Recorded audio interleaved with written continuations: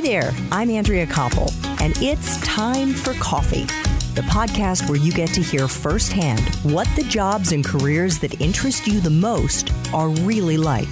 Hey there, Java junkies. Welcome back to another episode of T for C. If you're interested in national security and you like the idea of solving big problems, then this is the episode for you, because my next guest is a retired U.S. Army colonel who spent 32 years in uniform before co-founding Hacking for Defense, an academic program taught at over 22 universities across the U.S. that has adapted problem-solving techniques that have been used on the battlefields of Iraq and Afghanistan and married them up with best practices used by successful Silicon Valley startups. But before I introduce you to Pete Newell, I want to make sure you've signed up for the Java Junkies Journal. That's Time for Coffee's weekly newsletter that we blast out on Monday mornings to give you an exclusive peek inside the episodes and the professionals we're going to be featuring every day that week. Just head over to the Time for Coffee website at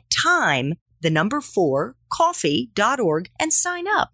Now, my Java lovers, please grab your mug and take a chug of your favorite caffeinated beverage, because it's time for another caffeinated career conversation. And my next guest is retired U.S. Army Colonel Pete Newell, a nationally recognized innovation expert whose work is transforming how the government and other large organizations compete and drive growth. Pete is the president and CEO of BMNT, an innovation consultancy and early-stage technology incubator that works with national security organizations to help them solve all kinds of incredibly complex problems. And he's also a founder and co-author with lean startup founder Steve Blank of Hacking for Defense, which is H4D, an academic program that's taught at over 22 universities around the U.S. Prior to joining BMNT, Pete served as the director of the U.S. Army's Rapid Equipping Force, REF. Reporting directly to the senior leadership of the Army, he was charged with finding, integrating, and employing solutions as quickly as possible to emerging problems that were being faced by soldiers on the battlefield. Pete is also an Army Ranger who has received numerous awards, including the Silver Star and Presidential Unit Citation. By the way, if you want to learn more about how to break into the national security world writ large, especially in the private sector, please check out the show notes for this episode to see if the Espresso Shots episode with Pete has already been released. Pete, welcome to Time for Coffee. Are you still caffeinated on your black coffee and ready to go? I am topped off and ready. Awesome. So I want to begin, because I think it is the right thing to do, by again thanking you for your many decades of service to this country. Yeah, I really appreciate that. I'm glad to pass that forward to the generation that followed me, to include my own kids. Well, you must be incredibly proud of them. Yeah, I am. All of them. I'm constantly impressed by the quality and the energy that so many of our young women, men and women who have come into the service the last 10 years have brought to us. But it is inspiring to watch happen.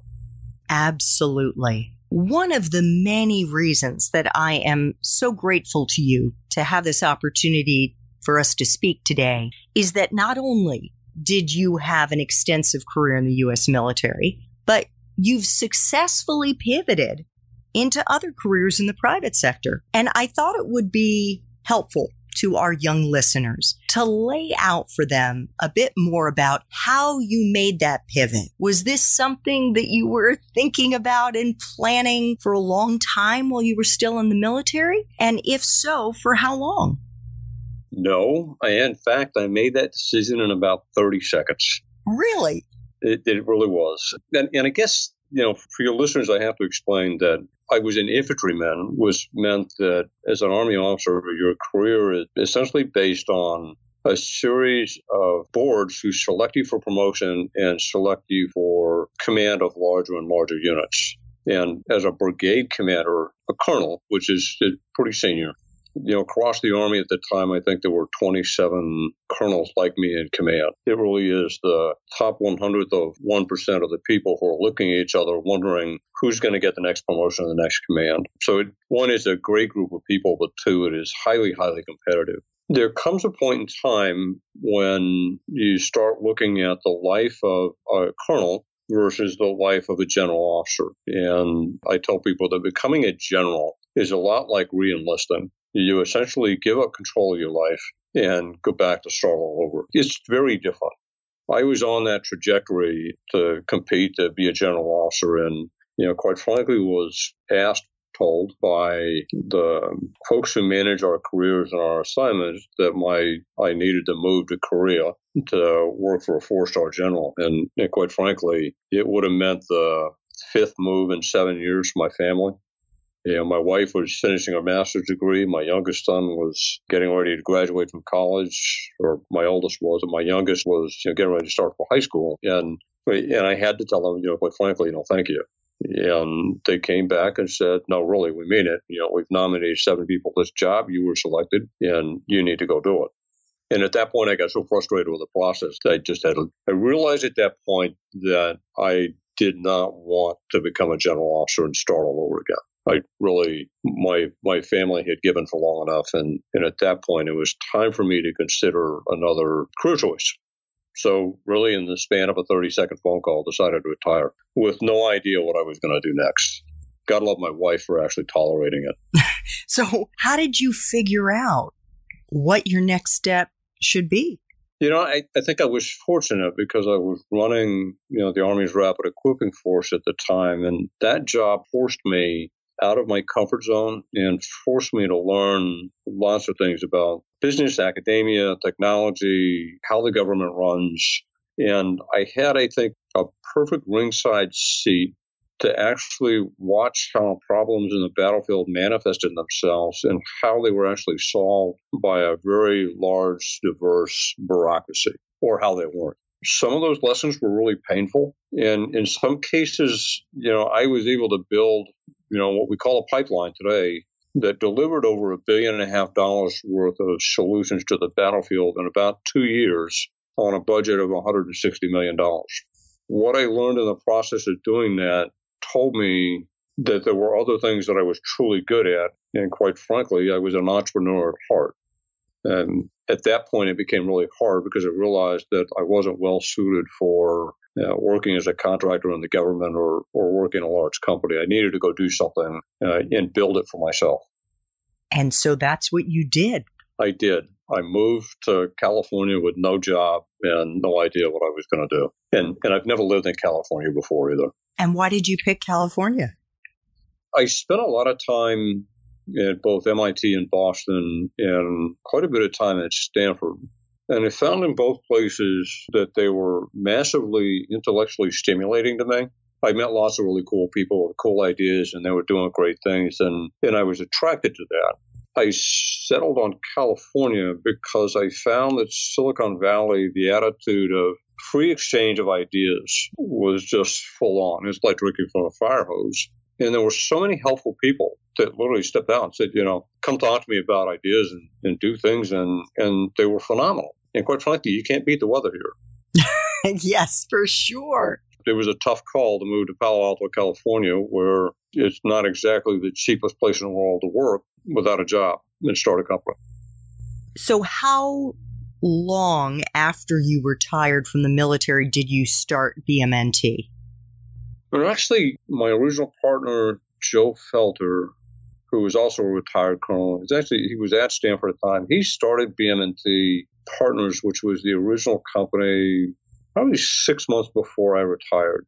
I was driving across the country, moving, and literally got called by somebody who asked me to stop in Kansas City, Kansas, and talk to the director of a classified facility who was struggling with innovation. And quite frankly, I sat in a coffee shop of a hotel someplace, drawing on napkins my understanding of how innovation in a large government organization should happen. And it literally tried to hire me on the spot. I begged off so I could move across country, but we built a company while in flight. We had no idea what we'd really do. In the early days, it was really hard to articulate to people in the Valley that were interested in national security. And right about the time the Snowden stuff broke and the NSA had issues, and people thought we were nuts. But people in the government couldn't understand what we were doing because we weren't traveling salesmen, trying to sell trinkets to the government, and people in tech companies couldn't quite figure out what we were doing because we weren't helping them sell things to the government. It took a while for us to figure out what we were truly good at and how to turn that into a business model that helped us grow a company. Is it possible to help us to see how you crossed the lexicon, how you managed to figure out what the secret sauce was? Without copying verbatim from Steve Blank's book, we had some hypotheses about the state of the relationship between the national security enterprise, which means the Department of Defense, the intelligence agencies, and Silicon Valley. I had a lot of experience in understanding problems that are faced by people on a battlefield today and how those problems manifest themselves and how the enterprise actually deals with them. One by one, we would find people with real problems who were willing to take a different approach. They were desperate enough to take a different approach to it and listen to what we had to say about how they would do discovery, first to validate that they were actually working on the right problem, and then to validate that they understand the technology around that, and then how they could use that to attract the really young, bright companies out there that were working in tech that were best suited to help them solve the problem. And then following that, how Hollywood then go back to the enterprise and use every loophole in the acquisition system to actually get their thing done. And we started very small. We took one or two things at a time and quickly learned that we had built a methodology. And it's about the time I bumped into Steve Blank and we kind of merged minds for a while. But we found, very rapidly that not only were we helping people solve problems, but we spent a lot of time teaching. And that turned into a whole other business line. So just to kind of tease some of this out, when you say that's where you develop the methodology, is that methodology the H for X? Yes. So it literally started with a government client who came to us and said, we are trying to build the planning, programming, and budget document for FY 2020, which means they're trying to build a budget for 2025 in technology, and they were required to get a significant amount of input from what they call non-traditional, which means companies who traditionally don't do work with the government, and they weren't getting anywhere. And of course, what they would do is they come to Silicon Valley doing what we would call tech tourism. They go to all the big places and they talk a great game and they say, okay, if you would just write us a white paper, we'll include it in the paper. And of course, the companies are looking at it going, I'm not going to spend $1,500 an hour writing a white paper for you to put in a thing that nobody's going to look at for 10 years. The client merely said, can you prove that there's a way for DoD to engage the people in Silicon Valley in a meaningful conversation about something that's important to DoD? And our answer was yes.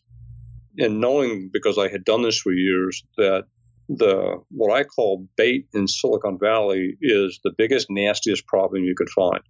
The way people in the Valley think is if I can find a really big, nasty problem and a potential solution, there's a business model there I can build, and I can, in 3 years, I can go from seed to a unicorn. What I was trying to get folks in the DoD to understand is your big, hard, nasty problems are your collateral to get the Valley to engage with you. It's not your money they care about. You have real problems that make sense to them if you can converse with them in the right way. The process of helping the government take their really government-driven, complicated, nonsensical problems and turn them into English that people could understand, and to help them understand that if the problem exists in the government, I can almost guarantee that somewhere in the commercial world, that problem exists as well. You just got to find it and match the two together. And using that, you can actually get companies to talk to you and investors around the table and people interested in actually work with you. That becomes eventually the methodology that we now call H4X. It is the process of building a pipeline of sourcing problems and ideas and people and tech, and then curating that down into things that are actually actionable. Then using the discovery, which is essentially the lean processes that Steve Blank built, to validate first that you're working on the right problem, and then validate that you have a potential solution and a pathway to deliver that solution before you make a capital decision on what you're going to incubate, invest in. I was just going to say that's the fail early, fail fast. That discovery process is fail fast in order to learn things. And I'm actually not a fan of the, fail early, fail fast. I tell people the reason you build hypotheses and test them is so you can learn things. And if you're not failing and invalidating your hypothesis, you're not pushing the boundary hard enough. But yes, that's a big part of it. And then what was that last piece? It's a big part of it. If you're not developing hypotheses and testing them and having a certain percentage fail, you are not pushing the boundaries of what you're trying to do hard enough. You can't learn unless you fail sometimes. In fact, you learn more by failing than you do by succeeding in a lot of cases. Failing repetitively in order to learn and gain confidence that you're working on the right things is critical in this environment. So to make sure that I understand this correctly, Pete, you were serving both as a translator between the military and the civilian world, and as somebody who had deep understanding of the way that the military operates and how military officers were helping soldiers on the battlefield solve big problems very quickly. And then helping in a way with your partner to matchmake with Silicon Valley startups or just curious entrepreneurs to see if they wanted to take on that problem because it might turn out to be a business for them. That's a very simple way of saying it. I think the nuances I would give you is you're trying to become the connective tissue between the two, which means from the military standpoint, and trying to help them articulate their problem in a manner that makes it much more understandable, but also would help somebody who's in the civilian world relate that problem in the military to a series of problems that also exist in the commercial world. And becomes a much more compelling argument for a company to take on the government's problem because they now see the potential for not just answering a government issue, but also a much larger commercial market. And that you can make a business case for. Okay, I understand. Thank you so much. So as part of this, you've already alluded to it. You created this framework, this H for X. Then you met the man who would become your partner, who is the godfather, I guess, of the lean startup, Steve Blank. And the two of you then created H for D, Hacking for Defense, which is a course, right? That's being taught all over the country. Can you elaborate on that? I would tell you that what I had invented the early days of hacking for anything, we started with Hacking for Defense.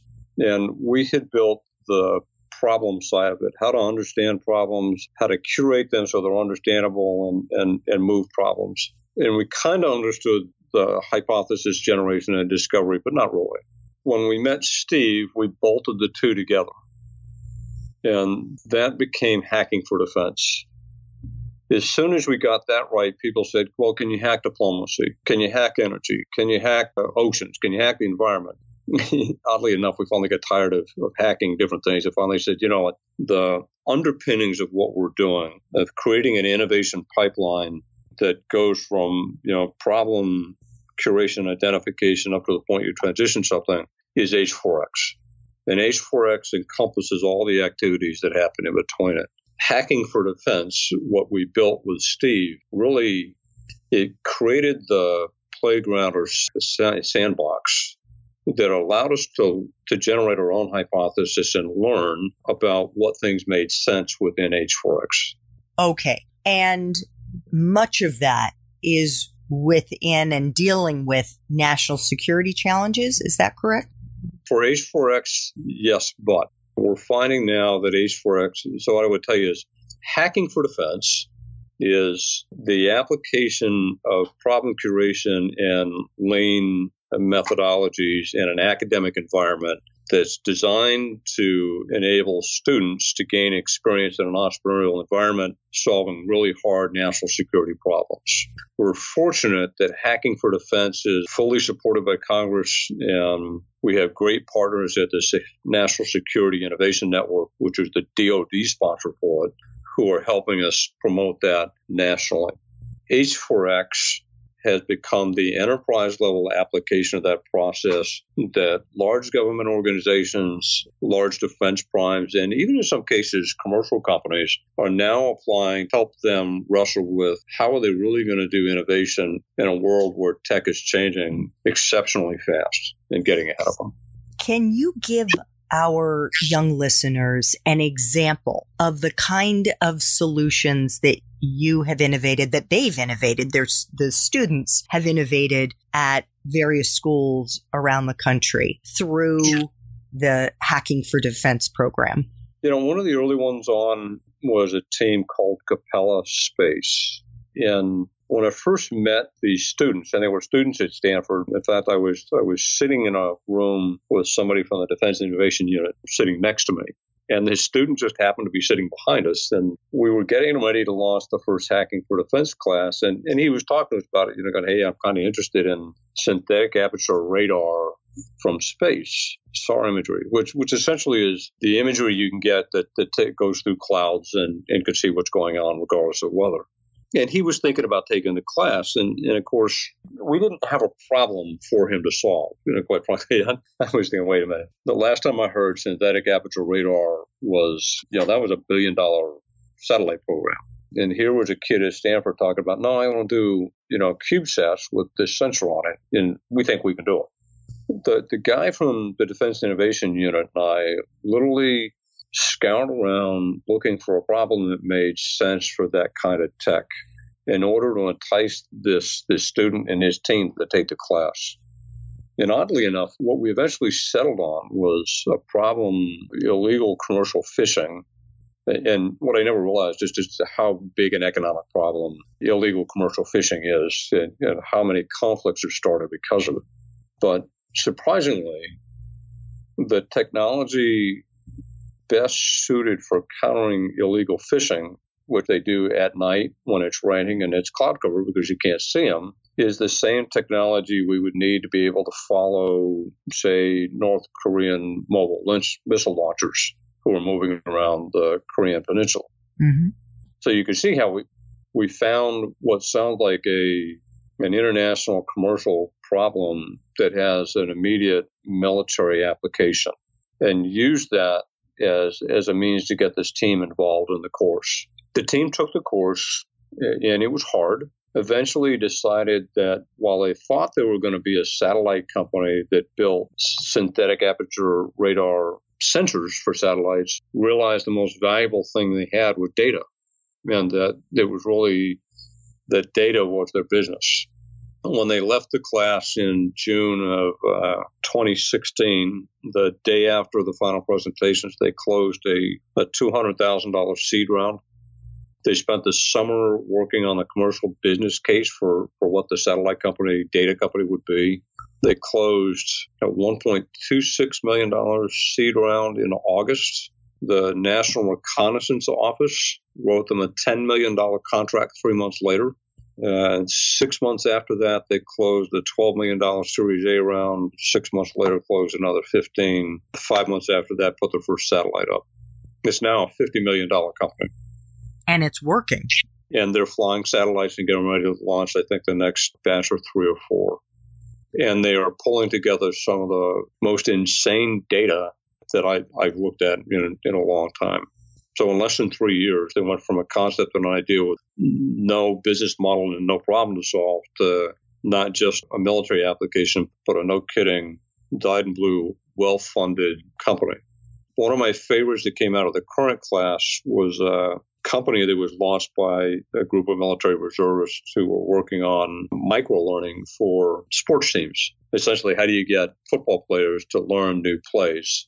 And it's not like you put them through the playbook, but you can actually build an app application that allows them to watch the play and understand and very rapidly learn things. They came to the class this past semester, and They pivoted to the point, but they realized that across the Department of Defense, our learning systems are so antiquated, we're wasting people's time and we're wasting money with systems that nobody touches anymore. And literally learned that they could take this app and the application of micro-learning and allow organizations to very rapidly build new lessons plans that would enhance the learning that people already had, or to enable them to learn something new, or to reinforce things that weren't going right. And they've won a couple of awards in a couple of different accelerators already, and are really going to do some great things over the course of the year, I think. Is there a national security application for that as well? Sure there is. Quite frankly, and the one that really got them started was working with pilots. Some of our older airframes, for instance, the U-2s, and reconnaissance aircraft, there are some very specific procedures you have to learn that you may only use once every 2 years. Yet when you have to use it, you don't have time to relearn it. So there's a series of certifications people have to do. Nobody's really hit on that. Quite frankly, there's enough time to do about half of what you're supposed to if you do it the way it is now.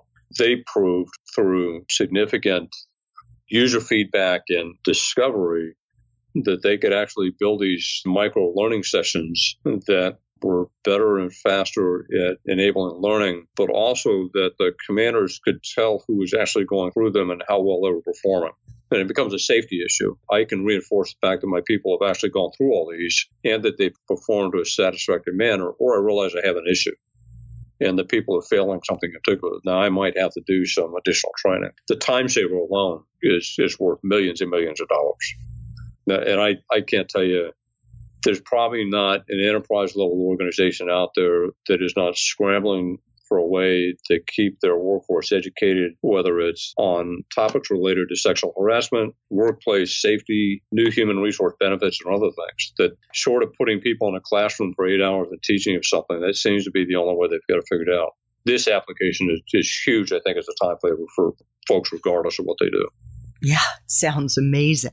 Pete, before I ask you about your time as an undergrad, I'd love to ask you a two-part question, especially for those of our young listeners who may now be on an ROTC scholarship or may in fact already be in uniform today. How can they be strategic about the way they think about their time in the military and how they can best maximize the experience that they're getting there to help them when they move into a civilian career?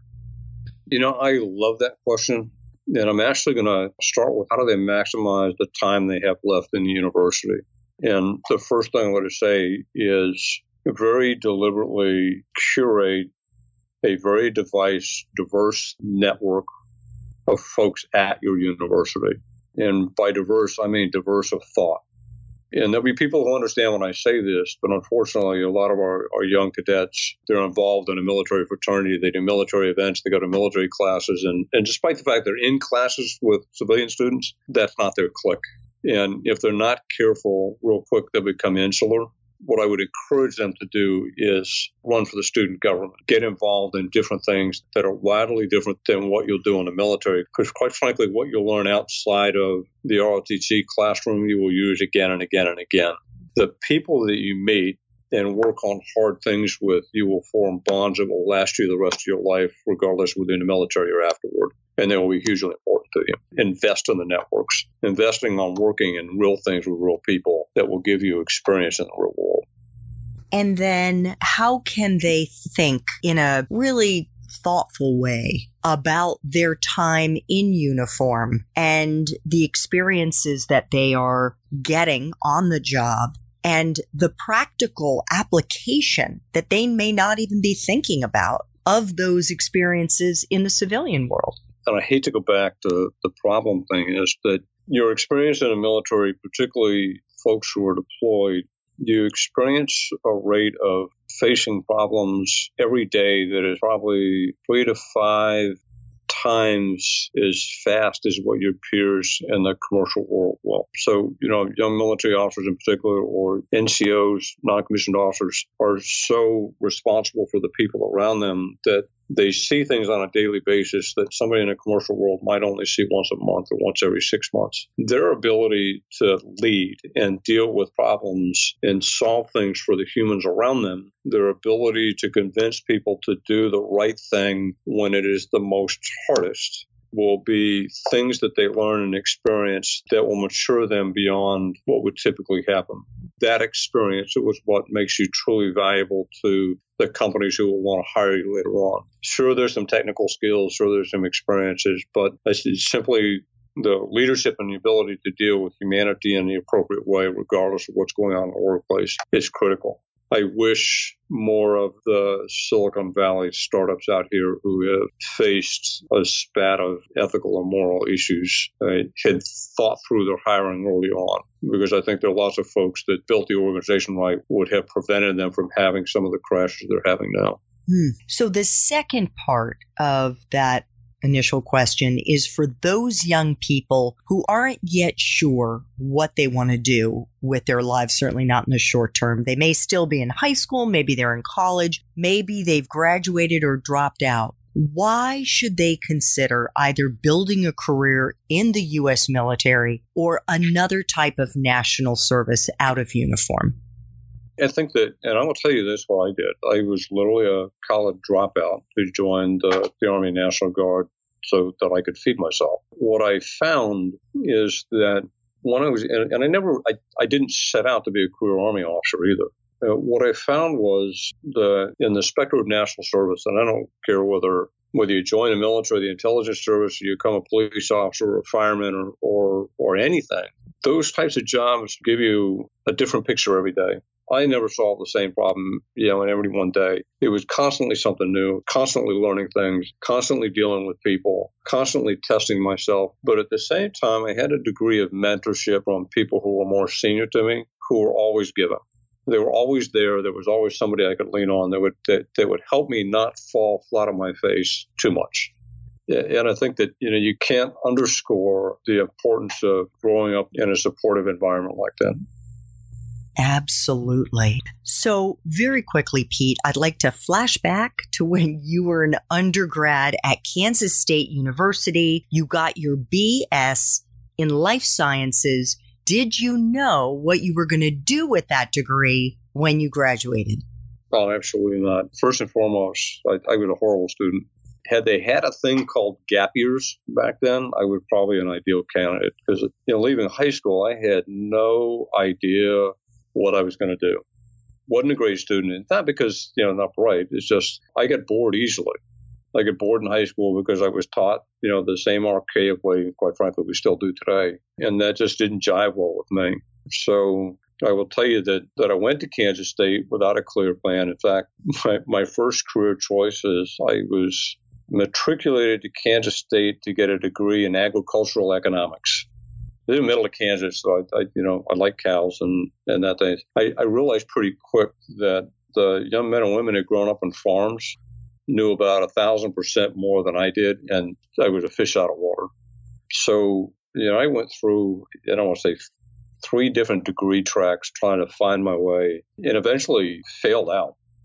I did find that I enjoyed working, and at one point I was probably working more than I was going to school, and that's probably why my grades suffered. But I actually sat out a semester in the summer and worked 3 jobs, building up enough money so I could go back to school. And when I went back, I had spent enough time in the National Guard and was starting to look at the military as something that I was really interested in, but realized I would never get there if I didn't get my GPA up and if I didn't graduate. So I want to say that within 2 semesters of going back to Kansas State, I was pulling a load of 18 to 21 hours a semester at a 3.4 GPA, which is a miraculous turnaround from somebody who had a sub 1 point something a year earlier. Well, you were finally engaged intellectually and you were motivated. Well, I had a purpose. I don't say that I was overly intellectually. I tell my relationship with a degree program back then was I got hours, tell me whatever I got to do to meet the standard in order to graduate with a degree so that I could take a commission and become an active duty Army officer. I had a goal and I had a purpose, and the degree was a means of getting there. In retrospect, I wish it hadn't been that way. I wish I'd had more clarity going and that I had been more engaged in the things that the university offers students to help them find their way.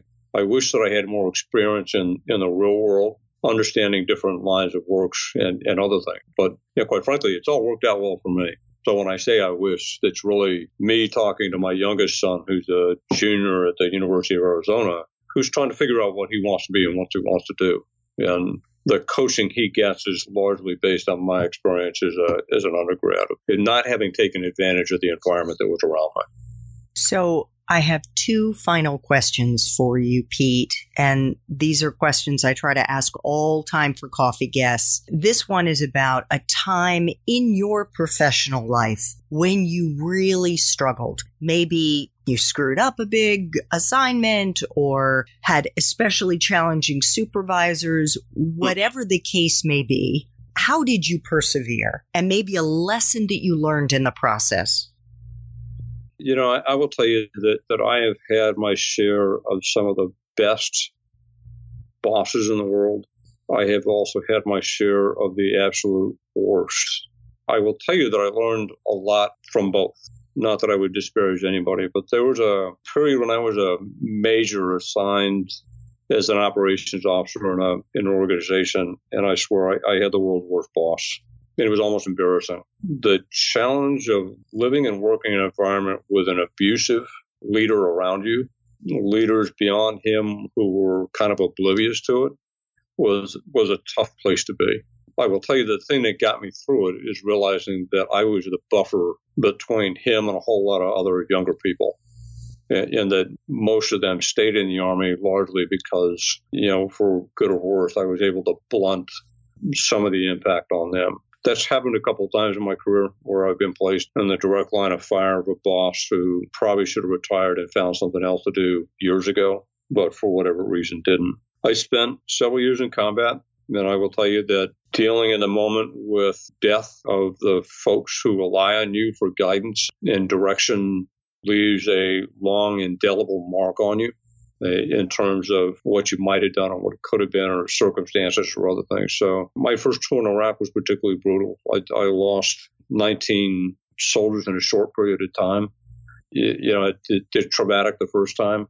The 19th time, it is equally as traumatic, and it doesn't get easier even 20 years later. The things that help you get that, one is just faith in yourself, having a great marriage. I've been married for 30 years. My wife has probably faced more challenges than I have because she's had to deal with me. But I think having a close circle of friends who knows you and will body check you when you're not doing things right, an intimate relationship with somebody who you completely trust, who you can tell the truth to, and then having the faith and confidence in your own good judgment are all things that get you through those hard things. Oh, thank you so much for sharing that. So, final Time for Coffee question. If you could go back to Kansas State and do it all over again, but based on the wisdom you have now, what advice would you give yourself?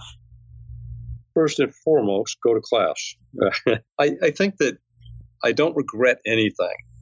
My life has turned out great, and I think that the fact that I was a college dropout and homeless for a little bit left some marks of my character that have served my degree of confidence years later.